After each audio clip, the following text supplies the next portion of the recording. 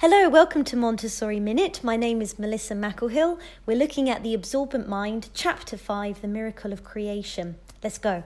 Maria Montessori gives us more context for educational methods by taking an analytical study of etymology and also its history. This serves a dual purpose of giving us more information about how the child is formed and also engenders a feeling of deference and awe in us about the miracle of life. And this is arguably something we forget, right? A human being with these immense mental powers was built from one cell. And also, the embryo goes through considerable transformation in order to enter the world of the living. And that's, completely disregarding the changes that are going to happen after birth. Montessori also mentions the organs of relationship too. So the organs of the nervous system, the ones that put us in touch with the world, seeing, touching, etc.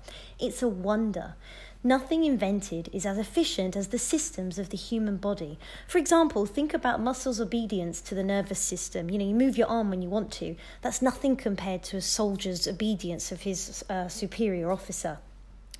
So, thank you for listening. See you next time for Chapter 6, and feel free to check out my blog, shanghaishoulders.com.